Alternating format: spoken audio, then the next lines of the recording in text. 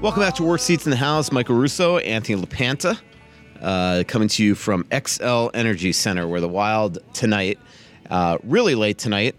With TNT game, Anthony, is it a earlier puck drop than 8:50, or is it still 8:50? I think it's the same. Okay. I think it might be 8:50 instead of 8:52, but bottom line is it's almost 9 o'clock. I think it matters less tonight, a Friday night at home, as opposed to a Monday or Wednesday night on the road, where for us, I guess home road doesn't matter all that much, but when it's a Friday night, the home crowd should have plenty of time to get lubed up, and nobody's got to go to work tomorrow. So why not?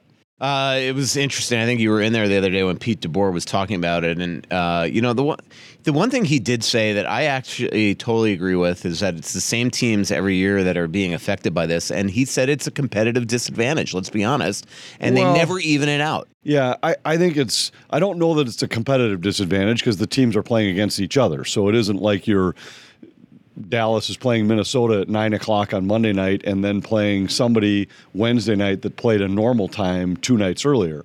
So I don't know about the competitive disadvantage. What he's more saying is that the other teams never have to deal with this type of routine change. Right, which is valid. And so and I've made that point for years, it's the Central Division that gets screwed every single year, and it will be for eternity until the NHL wises up and realizes that if you want to have a doubleheader, so you want to have 2 games. They're scheduled 2 hours and 40 minutes apart. And so if you want to start your games at 7 on the East Coast, the second game, if you're in the Pacific time zone, you're still starting at 7 o'clock because that's 10 o'clock on the East Coast. If you're in the Mountain time zone, maybe you have to start at 8 locally, but you could even start at 7:30 in theory. It's the Central time zone that gets hammered every single year, and I don't know. I just don't understand why you can't look at that and say this is bad for the game in these markets. To have games on weeknights, it's April, it's the middle of the school year, it's the middle of the work week, and you're going to say even a regulation game that starts at 9 o'clock isn't going to get over till 11:30, 11:40, somewhere in that neighborhood. So why not say we're going to split the difference?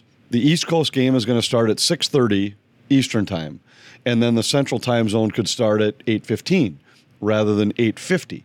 And I get it, a 6:30 East Coast start is not ideal, but a 9 o'clock Central start is a lot less ideal. Yes. So I don't understand why on those nights you can't say, all right, if our late game is in the Central zone instead of Pacific or Mountain, we're going to make the East Coast start at 6:30. And if they say, wow, you can't have games start at 6:30, tell me why that's more ridiculous than having a game start at 8:50, and not just a game. Every single weeknight game is 8:50. It's absolute BS, and it's that simple. It's not fair to have a game end at 1 a.m. the other night where half the rink is empty because fans had to leave a classic game. And that's exactly the point, is that you had a game that nobody would have left early if that game started at 7 o'clock. Right. And it was a tremendous game. It was highly competitive. It was wildly entertaining. The atmosphere in the building was great. And I don't know what the number was, but just as we were calling the game, I'd say a third of the arena 100% was gone by the time you went into the overtime. And now you got a double overtime playoff game. It's what you hope to see when you buy your ticket. And instead of being able to stay till the finish, and I thought DeBoer's line the next day was great, where he said, I don't remember ever walking home from a game at 2:30 in the morning other than if we had played a game in a road city and traveled home. So and when you think about it that way, you could have played the game in St. Paul and you probably would be getting home at 2:30 in the morning on a normal night. Yeah, it's ridiculous, and I think what makes it totally, contradictory to what they're trying to achieve here is that if you have a game end at 1 a.m. because the games are starting so late due to TV, clearly. Nobody's watching that game at the end anyway. Most people have fallen asleep, and most people have left the arena. It just makes absolutely no sense. Again, welcome to the Aquarius Home Services studio here from XL Energy Center. Thanks to all our sponsors, as always. Game 3 is tonight at 8:50 as we just beat to death, but it's nice to finally hear Anthony get on a rant, a Russo-style rant. I couldn't have said it better than myself. Lot to tackle here as our Game 3 preview, Anthony, after the split in Dallas. But let's start with the gamesmanship that we've seen. At the end of the press conference the other day after Game 2, where the Wild and the Stars combined for 7 10-minute misconducts in the final 5 minutes of the game, and there were a bunch of penalties, obviously, throughout the game. Pete DeBoer basically said, when you pre-scout the Wild, they take penalties at the 6th most penalized team in the league, so we're ready for that. And they dropped the mic and left the dais. That was verbatim, by the way. That was not me paraphrasing. That is what he said. No, I listened to it. I heard the same thing. So yesterday we got Dean Evison at Signature, and he was asked about those comments, and he dropped the hammer that subtly saying that big guys on the Dallas Stars shockingly, coincidentally, keep falling. The inference was diving, but then he just came out and said it. We don't dive. The Minnesota Wild don't dive. And, basically putting it inside the ears of not only the refs, but accusing publicly the Dallas Stars of cheating. This stuff happens all the time in playoffs, but clearly the gamesmanship has started by both coaches to try to send messages in the public airways. Yeah, and I think playoff series take on personalities, and this one has had a lot of intrigue for other reasons already. Prior to that, that's just the latest. You had the bad guy, good guy with the Suter cross-checks in Game 1 and the groundwork laid for that. But yeah, this one, and I think there's some validity to it. The Wild have been prone to take penalties, and I get it. We've talked about officiating all year long. Dean Evison has talked about officiating all year long, and I do think the Wild have been on the short end of it quite often this year, and part of it is because they aren't the type of team that embellishes where some of their opponents have. If Kaprizov crumpled up like Jamie Benn did every time Suter cross-checked him in the back, maybe he draws more penalties, but that's not the way he's wired. But although, at the same time, the Wild are 6th most penalized team in the league for a reason. That I don't think that you're on the short end 82 times a year. They are prone to take penalties. They have been. It's been a problem all year long, and it's shown in this series. Dallas also has embellished some of these calls, and they certainly have crumpled easily when they've been hit, easier than the Wild have. So, yeah, I'd love, whenever you're facing a team 7 times in a row, there are little games played behind the scenes, whether it be with disclosing your lineup or little tweaks or subtle jabs at opposing players or officiating, whatever it is. That's a part of what makes playoff series so much fun. The problem to me with the Kaprizov, what you said there, is that he has gotten clobbered and fallen to the ice, and the referees just watch it. Both times that the big ones by Ryan Suter in front of the net, he was collapsed to the ice because he was legitimately cross-checked, and the refs still looked at it and don't call it. And that to me is a problem for this league on continually watching Kirill Kaprizov get abused and not calling it. And most referees respect the Stars that work their ass off and go to the dirty areas. And for some bizarre reason, they just enjoy staring at him getting absolutely punished in front of the net. And then watch him limp to the bench. Yeah. It's different if it was you watched him jump right back up and score, and then you'd say, all right, well, if you quit flopping around in front of the net, maybe you get a call. Kaprizov doesn't do that. It's a joke. He just doesn't. And Ryan Suter, look, we watched it for years here. He's one of the best in the game at the little subtle cross-checks in the back that go undetected. And slashes on the hands. Right, and he gets away with it. And I don't know how or why. We watched it on the Wild side for years, and it went uncalled most of those times too. So this is really no different. You've heard me talk about it on this show and on broadcast that I don't understand it. I don't understand why officials have decided that cross-check is legal. Because if you started calling it, if you called it once in the first period every night, it would go away. You're not going to put your team shorthanded, especially in playoff games, but they don't ever seem willing to make that call. And we were joking about it after the game the other night. If you think over the last 15 years, Ryan Suter's got to be in the top 2 in terms of uncalled cross-checking penalties, and his old D partner Shea Weber might be number 1. And I don't know if maybe there's a a constant theme there between the two of them. Maybe there's a common thread, so to speak. But remember how many times Shea Weber used to cross-check Zach Parise in the back? And we'd wonder, well, how many of them have to happen? How many times does Parise have to pick himself back up and reposition himself in front of the net before he gets a call? And they never came. And now we're seeing the same thing with Kaprizov. And it is a joke. I mean, is. the guy is clearly banged up from it. Zach Parise had freaking back surgery because of the abuse that he's taken in this league. And to me, I've always said it, the referee's job is not just to retain order during a game, it is to protect players. And you can't watch somebody take a weapon and continually hit somebody in the back and not call it and just stare at it like it didn't happen. And it is so absolutely beyond the realm. I don't understand it. And this is not just the new game. This has happened forever. Makes no sense to me. Let's talk about something that maybe you and I are probably both going to disagree on here, but that is the goalie decision the other night. You know, I know that you deep down were okay with the decision, but coincidentally, when we were talking about it before the game, maybe not coincidentally is the wrong word, the one thing that you said that worried you is what happened the other night, Anthony, and that was if they got slaughtered, how it could turn the tide of the series and how it could really hamper the confidence of the Wild. Obviously, we'll find out tonight if that is the case. They're going to probably, we assume, get a fresh Gustafsson in there. I guess my problem with it, Anthony, is I don't think there's 15 other teams in the league that would ever take a goalie that had a 51 save effort in game one and say you're not playing game two.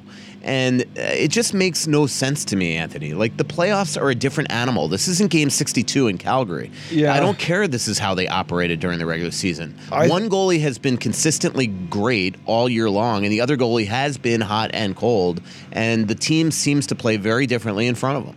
Yeah, I think, well, there's a few things, and I understood at least part of the decision, and I didn't really get a chance to talk at length like why the decision was made. This is all conjecture.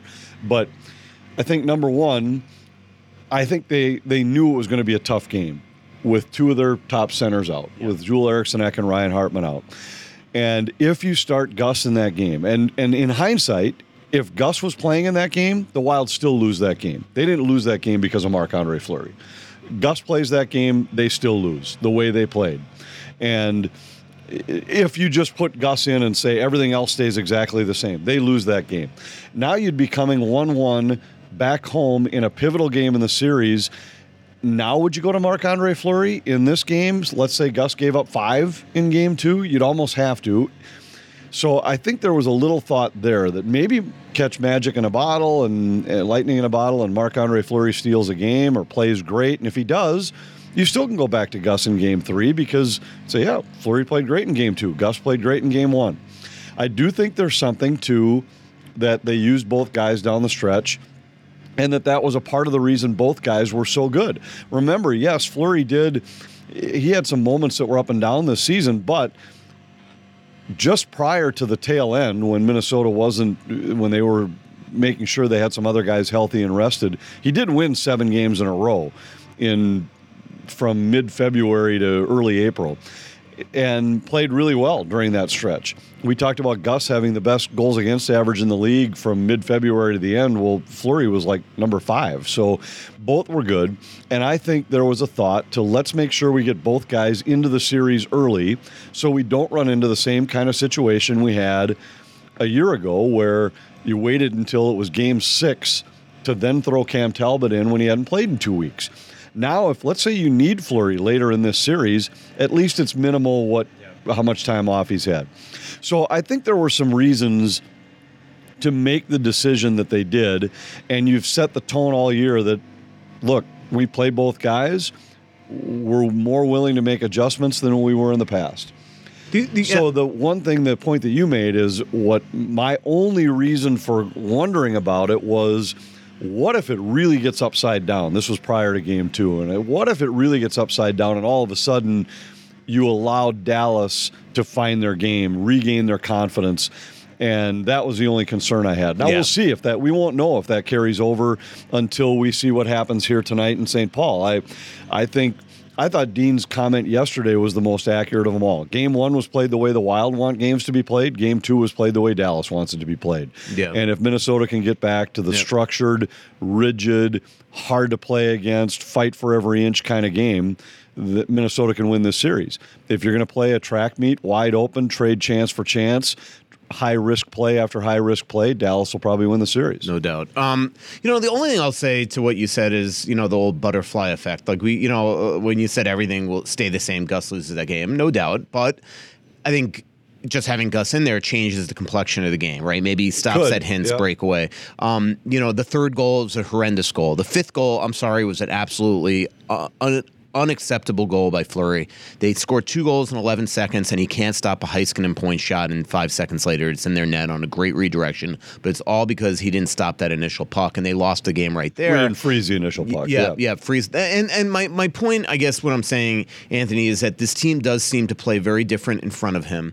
And, it just seems to be much more erratic. And because they had to chase the game, they had to open up and they started making ridiculous plays and things like that. But there were signs that this was happening early in the game before maybe you can even blame Fleury. And it started with the power play where, I don't understand sometimes, like, it's hard to ever criticize Kirill Kaprizov and Matt Zuccarello, okay? They are high-end players. But you go on the power play, and it is so unacceptable to watch Kirill stop at the point at the offensive blue line with 3 stars around him for the sole intention of trying to backhand a 50-foot pass across the blue line for a catching up Matt Zuccarello. There's 5 guys on the ice, and that goal turned the game upside down right there with just a dumb play. Yeah, well, for sure, but those guys have some rope. They've proven and they've scored enough where you have to let your skill guys try to make plays. And there's no doubt. But you have to do it smartly. Well, you do, but if you ask Dean to go back and break down that play, he's going to say that's a pass that shouldn't be made, without a doubt.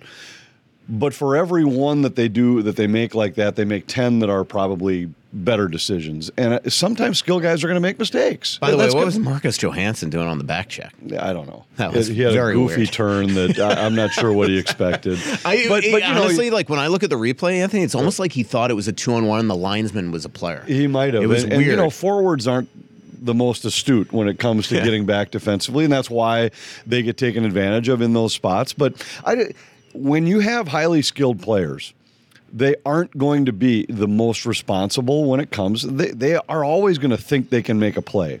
And if you watch over the years, how many times you watch a pass and you say, how in the world did Kaprizov know Zuccarello was there? Yeah. Well, if you eliminate all those, and the trade-off is then you don't get that turnover at the blue line, you don't have the same kind of player. Mm-hmm. So you have to allow those guys to try, and especially on the power play. Go ahead and try to make a play. And in hindsight, yes, that one led to a shorthanded breakaway, but Minnesota has given up fewer shorthanded goals than any team in the league this season. So it's hard to look at it and say, what the hell are you thinking on the power play trying to make creative plays? They gave up 3 shorties all year. One was an empty netter. One was in the Nashville game when they were playing, who knows how you describe that power play. It was none of their normal power play guys. So their regular power play guys gave up 1 shorthanded goal against a goaltender all season long. Yeah. I don't think I'm never going to look at that and say, what are they thinking trying to make skilled plays because you risk giving up a shorty? It's going to happen. But that one was not that to me wasn't a skilled play. That was him being. No, but the other thing I'll say is Dallas has been great at disrupting Minnesota's entries, and they're one of the top 5 penalty kills in the league. Right. And Minnesota does the same thing to other teams night after night after night, disrupting the zone entries. And look at how many shorthanded goals they've had. They've had 14 during the regular season. They gave up 3. So in this series, they've been pretty good against Dallas's entries. The problem is they just haven't been able to win a face-off when they've been shorthanded because they've thwarted Dallas's entries in similar fashion. It hasn't led to a shorthanded breakaway yet, but it has. It did all season. I wish Margaret was here to watch how casual you were when your computer almost fell out of the press box, by the way. It was pretty... I mean, you had, like, no reaction. You, like, just grabbed it off the edge of the... I was in mid-sentence. Yeah, I know. It's shocking to me that your oldest son once left his computer on a picnic bench in a park and was shocked when it was stolen an hour later. Went inside for a meeting. Yeah. Let's do the. Before we get to sponsors, let's button up the Kaprizov Zuccarello thing. Is there any chance? I mean, we're going to know by the time everybody's listening to this podcast. Are they at a point where they're going to separate the two of them? Because Zuccarello has been. I mean, I've been saying, I think since the calendar turned mid-January, basically. If you look, he has not played great hockey. He's turned pucks over. His production has completely dried up. And since Kaprizov's been back in the lineup, they surely haven't reinvigorated that. And but they only played 2 games together when he came back from injury. But here in the playoffs as well. And I don't know. I thought Zuccarello was really, really poor the other night on Game 2. Well, I think you have to keep a couple things in mind. A long part of the stretch to which you refer was when Kaprizov was out. He missed 13 games. Then he comes back. He plays 2 out of the last 4. So they played together 2 times in the last 17 games of the season. And one of them I thought they were good but just didn't score, and then the other one I thought they were fine. And in the if you remember how the playoffs started, first period of Game 1, Kirill Kaprizov was by far the best player on the ice. He in the first, so he ate those cross checks, right? And then he became non-existent. In fact, we're going to talk about that tonight. First 2 periods, 9 shot attempts, 6 shots on goal, 1 goal. Mm-hmm. The last 3 periods of Game 1, and then all 3 periods of Game 2, a grand total of 1 shot on goal. Yeah, it's very concerning. And it's been different because he was allowed to basically be assaulted by Ryan Suter. Exactly. And so that's not on Matt Zuccarello, because if Kaprizov's getting 9 shot attempts in 2 periods, Zuccarello's a big part of that. And I don't know how you quantify that, how many of the attempts came off feeds from Zuccarello, but they looked like themselves for the first, let's say, 30 minutes of this series until the play. It was Kaprizov skating in behind the play. Suter turns around, cross-checks him, crumples him like a folding chair with an illegal, dirty cross-check behind the play that went uncalled. Kaprizov winces, limps to the bench, and he hasn't been the same player since. We'll see. He had the other one. Other one right in front of the net. The other one, that one, you could tell he got hurt on. Yeah, and both of them. Yeah. But it was done knowingly. And I'll never say that Ryan Suter's trying to injure somebody. I will not use that term. But he for sure was trying to hurt him, and he for sure was trying to knock him off his game, and it's worked. And I guess to Ryan's credit, he knew the officials were going to let it go, because they did both times. And there was a third one as well, but those 2 are the 2 most vicious. And so this circling back to where this started, which was Kaprizov and Zuccarello looked just fine until that point. And I don't know how hurt Kaprizov is. And maybe he's hurt. Maybe he's just...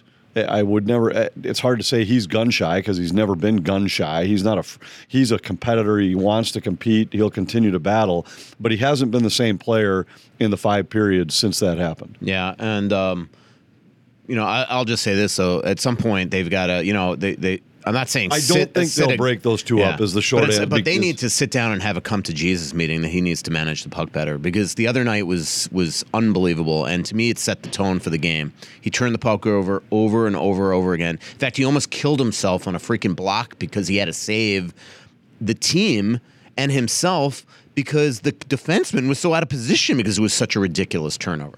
So I mean, at some point you got to, you discipline Ryan Hartman for his bad penalties. You discipline Matt Dumba for playing too reckless. I'm not at all saying you take Matt Zuccarello out of the lineup, but at some point you just got to, and maybe it is happening, but at some point you've got to say, you know what, Matt, if this isn't going to work, for a couple shifts we're putting Gus Nyquist there or Marcus Johansson or something, because this is just not acceptable.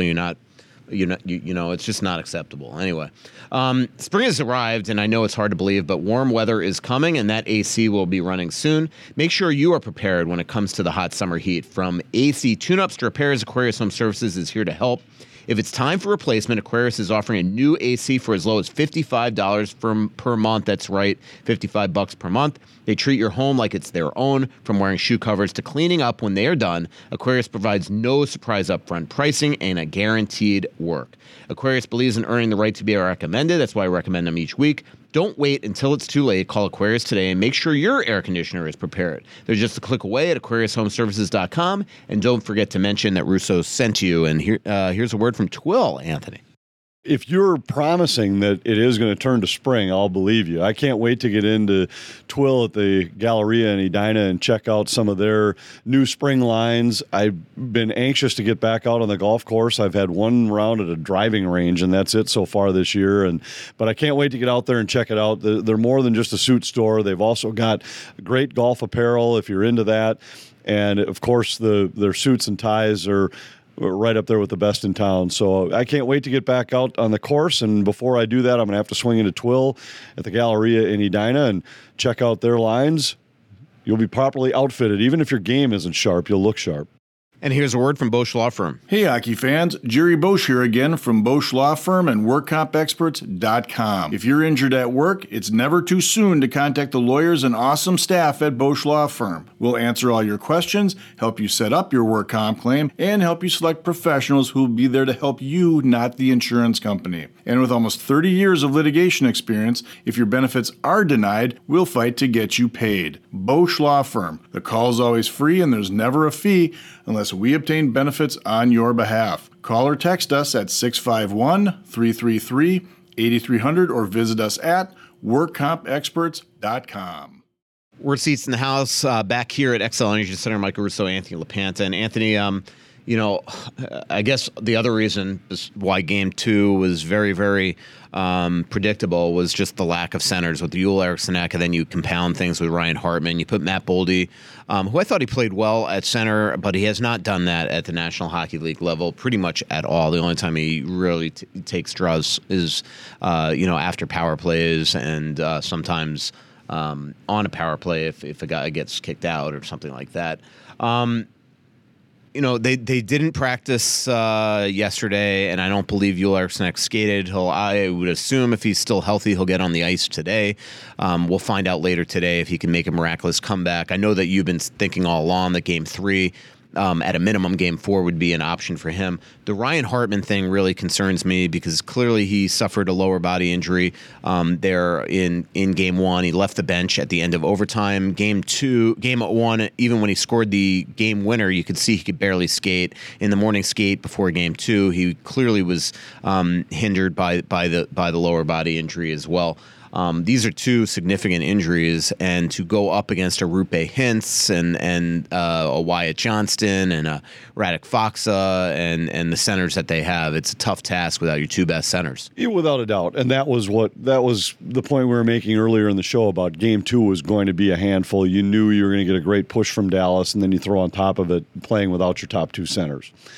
And Joel Eriksson Ek, this was all hunch. I just felt like somehow, some way, the guy was going to will himself back to play. And this game seemed like the logical one to go with the team down to Dallas, get a few skates in, and then come back here. And we'll see. I don't know for sure that he'll be able to go tonight. Bottom line is, however tough you are, however hard you're willing to work, it's still an injury that takes time, and he's still way ahead of the normal time frame for the injury. So we'll see what happens. Ryan Hartman, I think, was interesting because Speaking of the devil, who's coming out on the ice right now? Yeah, and I would guess somehow, some way, he'll find his way into the lineup too. I don't know what his injury is, but it was funny because if you remember when he was injured, and after the game in the post-game press conference, I can't remember if you guys stuck around for the players at the end after Game 1, after Dean Evison got done, or if you guys left. So were you guys in there when Gustafsson and Hartman came into the interview room? So when he came in, he had the big ice pack on his leg, so we're not uncovering anything that people wouldn't know. And he said to me that when I asked him the question, he said that the goal took away the pain. Right. But remember, so number one, he scores the game-winning goal. About 2 shifts before that, he blew by Heiskanen up the wing and got the great look that he fired off of Ottinger's head. So he was fine. Well, I shouldn't say fine. He was hurt, but he was able to play at a pretty high level. And then my guess is it was just the next morning things stiffened up on him. The Wild didn't skate. Tell you what, he doesn't look good right now. He's doing edge work. No, but where it started though was because he kind of went down in the corner. He can't put a lot of weight on whatever is going on. And we'll see. You could tell he's frustrated. I think he's about to leave. Yeah, and you know that he would do anything in his power to get on the ice, but you also have to know your body, and you have to know that, all right, well, if I can't play at 100%, I can't be the guy that's on the ice against Hintz, and that's where he would likely be. So we'll see. And you have to be careful, because as much as the season's on the line and you say, what are you waiting for? Bottom line is the season isn't going to end tonight. So if it means biting the bullet and saying, all right, anytime you take one game off, you get 2 days off to try to allow something to settle down and cool down. And remember, after Game 5, there's 2 days off. So there are some times where you just have to be willing to say, as much as I would love to be a Warrior and I would love to be there with my guys, you got to be smart about these things. And we'll see. But for him, to me, is such a huge loss, because the one, especially with Eriksson Ek and without Hartman, you just lack bite in your lineup. And obviously, the other night we saw that Dallas wants to play a hard brand of hockey. Jamie Benn is so sneaky that way. And Ryan's already leaving the ice, so this might not be a good sign. And he is. We'll see. Well, maybe he comes back when the rest of the team comes out. Yeah. But that still was concerning, just watching him there. At one point, he shot the puck too while you were talking against the boards, and it looked like he was pretty frustrated. So we'll see. But to me, especially with Kaprizov and Zuccarello, they need that guy to go get the puck and create space. And Sam Steele, he's a very skilled player, but it is a downgrade. Well, yes, it's a downgrade. You're taking your top two centers out of the lineup. Yep. Take Hintz and whoever out of the Dallas lineup. Hintz and Johnston, take Hintz and Fax as their fourth line center, but take any one of them. Take Hintz and Benn out of their lineup, and they look like a different team. And yes, they lost Joe Pavelski, who's a great player, and I'm not saying that Ryan Hartman is on the same level as Joe Pavelski, but in terms of replaceability, he is, because of the fact that of the position that he plays for Minnesota. He centers Kaprizov and Zuccarello. So put Pavelski back in and take Hintz out, and that line changes more than it does by taking Pavelski out. Mm-hmm. No, yeah, absolutely. Let's talk about the penalty kill, and then we'll get some Twitter questions, Anthony. First game, it's odd because obviously they gave up 2 power play goals, but they were, it's clear what happened there, right? They lost a draw, and Gus probably needed to stop both those pucks. And then they had 3 huge kills, one at the end of the third period to get to overtime, one in the first overtime, one in the second overtime.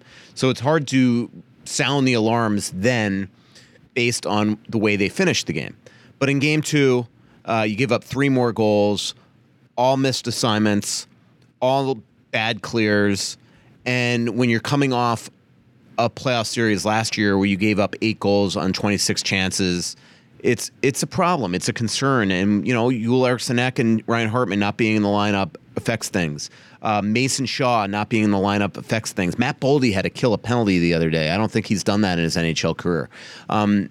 So it's easy to see the reasons, but man, do they have to fix that, Anthony, or this series is going to be a problem. Yeah, and I'm less concerned about it than you, I think, just because of the fact that a couple of the things you mentioned there. 2 were right off of face-off losses in your own zone. That isn't a structural penalty kill thing.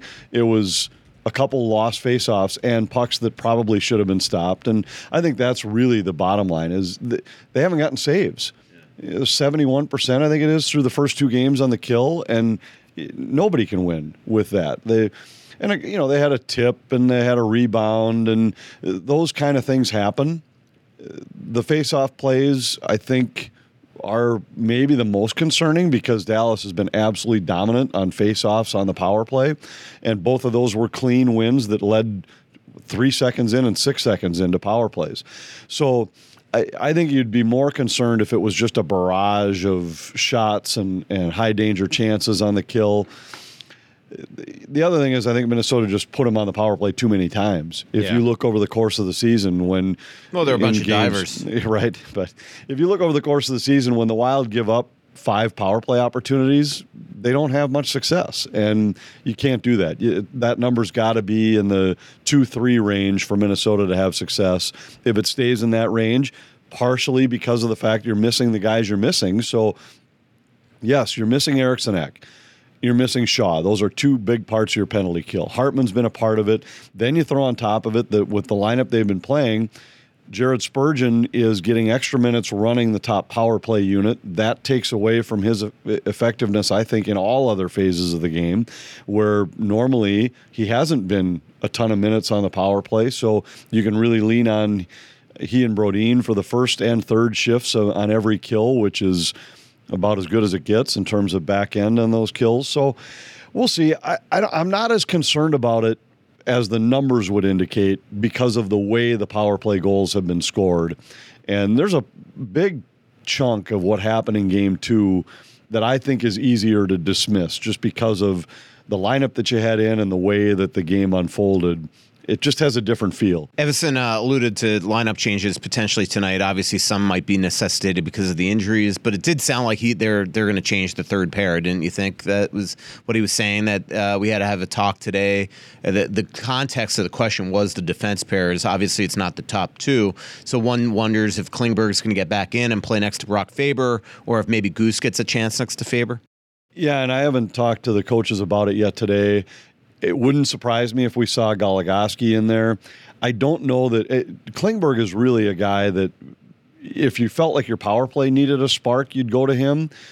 And maybe that's where they are right now. They had some power play opportunities the other night. The only other thing to your point that you just said about Spurgeon is he was -3 the other night. And if they agree with you that he's less effective because he's running the top unit, maybe they feel like they got to get Klingberg in the lineup. Yeah, and they may. I feel like it was obvious down the stretch they felt like they really had to hide him 5-on-5. You can do that better at home when you have last change, and you can make sure that he's not out there against the Hintz line. Yeah. So maybe we'd see him in this spot, and they'd use him as a little bit of a spark for that power play.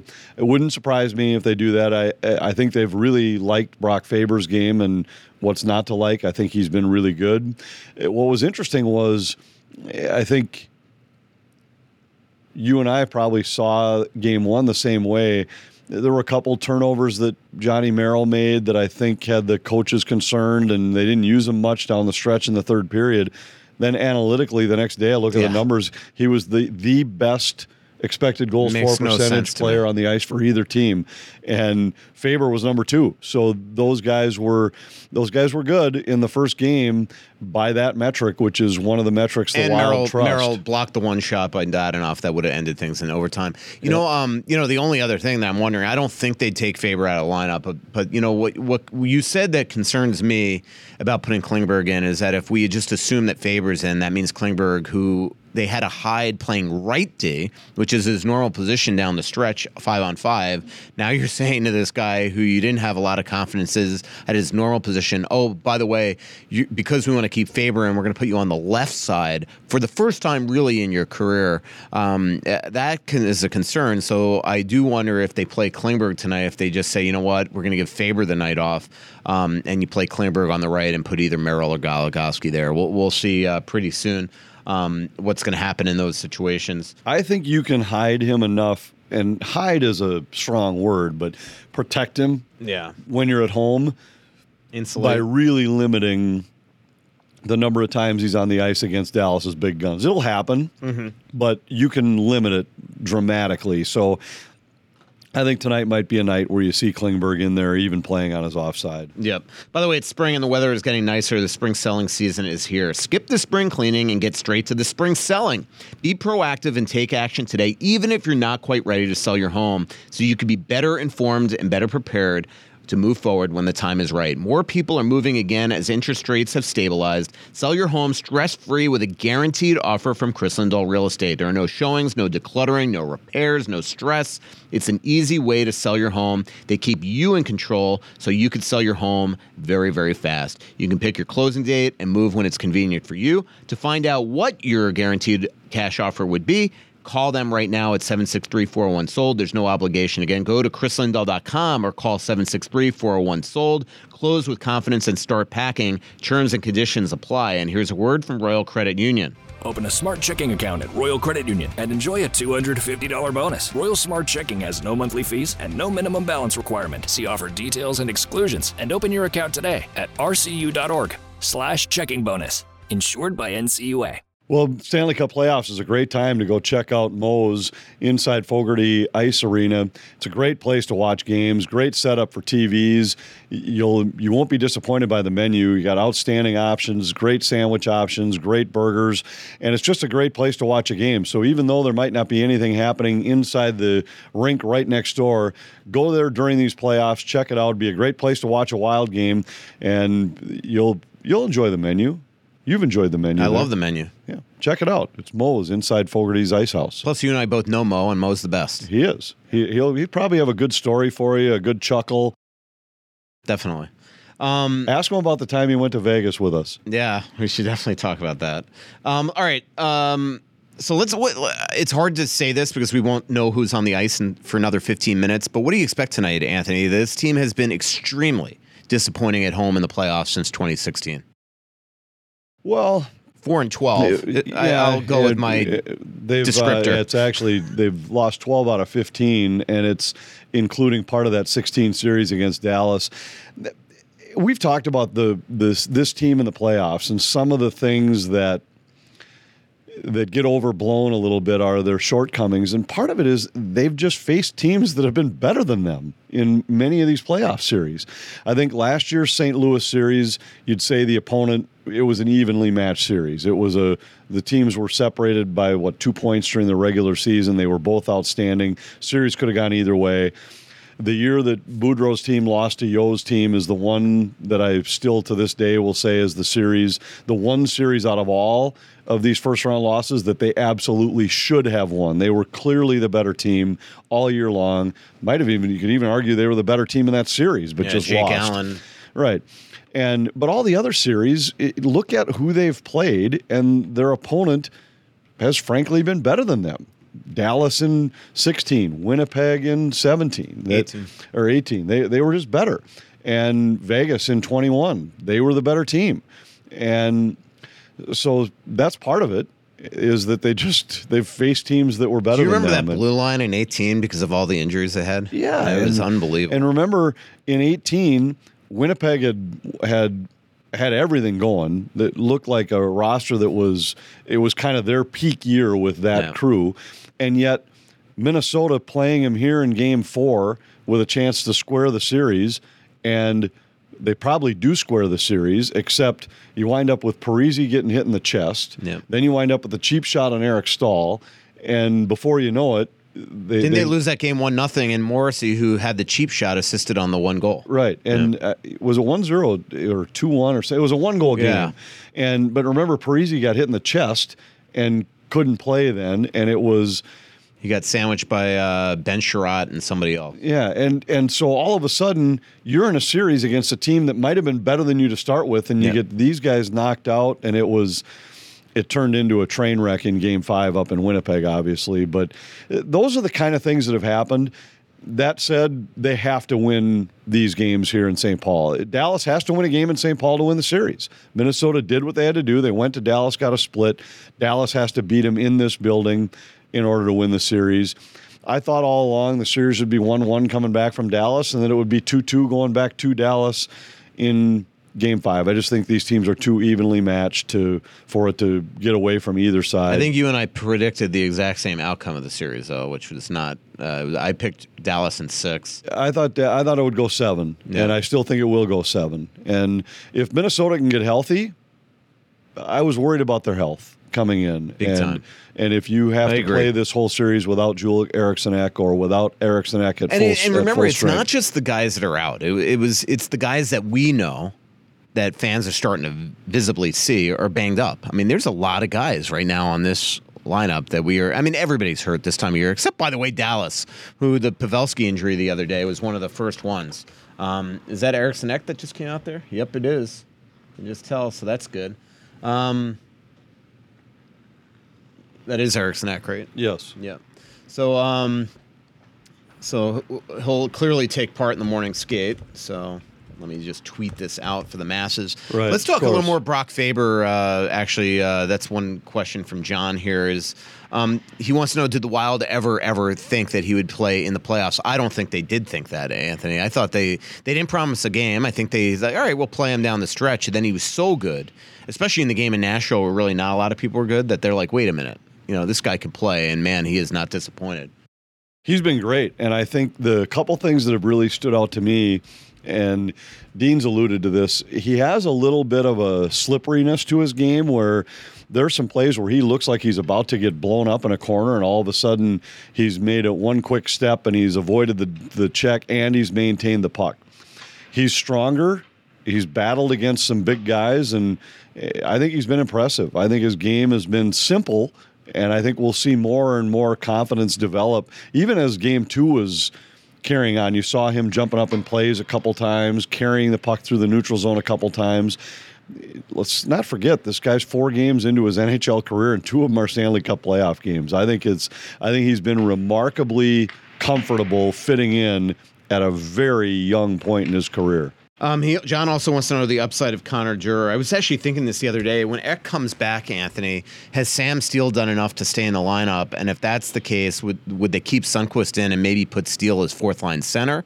Or do you think that just Sundqvist comes out?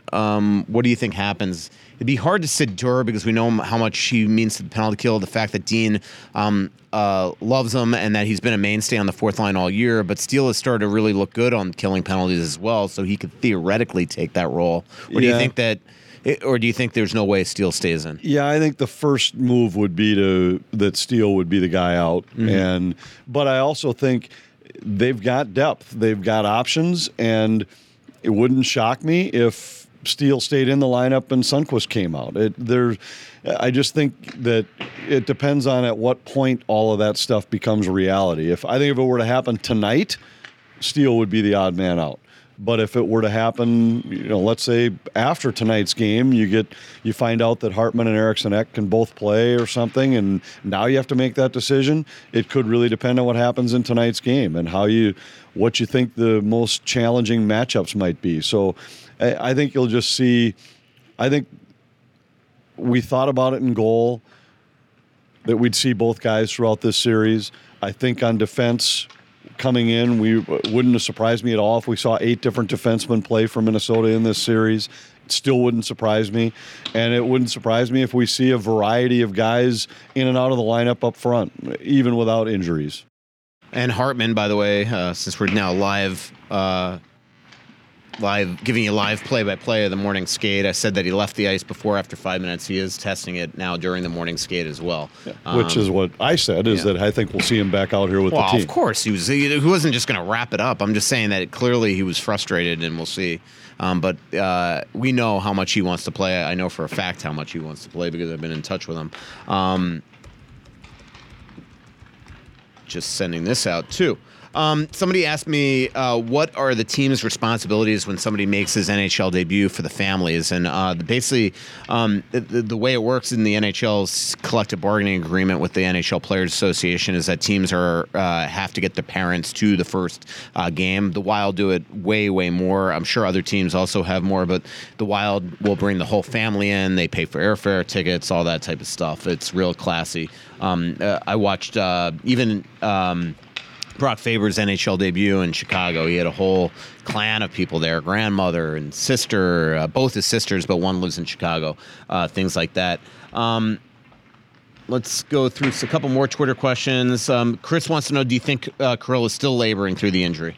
He doesn't look as explosive to him. Yeah, I do think he looked like he was laboring a bit through the injury, without a doubt. I don't know that to be a fact, but he for sure hasn't looked as dynamic as he did early in the series. And you just never know how fast those things can go away, though. With a day off, yes, it was a travel day, so you still were on a plane, but a day off yesterday and a late start tonight, maybe he'll be back to 100% by tonight. Jason wants to know, would we consider shopping Zuki this offseason to alleviate $6 million in cap space? I'd have trouble buying that. He does have a modified no trade, but I just don't think that you go that route and risk alienating Kaprizov. He's still Kaprizov. He's still the straw that he is, and all of that stuff will take care of itself. And I respect the guy who, I get it. It's his question. He can ask whatever he wants, but they lost one game. Let's that's the thing. Like, table the offseason discussion. That's the one that I always get. I I always laugh this time of year because people get so up in arms, understandably, right? We all react to game. But unless you picked the Wild to sweep the Dallas Stars, you knew they were going to lose at least one game. If you picked the Wild to win in 7, you knew coming in that there would be 3 losses to get your prediction right. So we all go crazy. I think I mentioned this on the last show before the series started, that one of the challenges in a playoff series, and part of it is because you're facing the same team, is that when you win a game, you feel like, okay, now we got them. And then when you lose a game, you feel like, oh boy, we'll never beat look at how they got blown out. There's no way to match up. There's no way to slow this guy. There's no way to stop this. And that's the challenge in a playoff series. When you win, you feel like you're invincible. When you lose, you feel like you might never win again. And the truth is, you have to be able to walk away from it and say, it was one game. Yep. So it was one loss. What if these games had happened in reverse? Yeah. And Dallas had won 7-3, and then the Wild had won in double overtime? You'd be coming home feeling like, now we got them. Well, it's 1-1, so it's game 3 tonight. By the way, that little mini rant by you is the perfect way to end the show, because my last question was from Carter Wetmore saying, happy to come home with a split, but based on Twitter reaction, we already lost the series. We're still in it, right? So perfect way that Anthony wrapped things up there. Thanks for everybody for joining Worst Seats in the House this week. Hopefully everybody joins game 3 and enjoys Anthony's telecast on Valley Sports North. Thanks for joining us in the Aquarius Home Services studio and our sponsors, Aquarius Home Services, your installers of Connecticut water treatment systems, plumbing, heating, and cooling, Twill and the Edina Galleria, Bosch Law Firm, Chris Lindahl Real Estate, Royal Credit Union, and Moe's Tavern. Thanks, Anthony.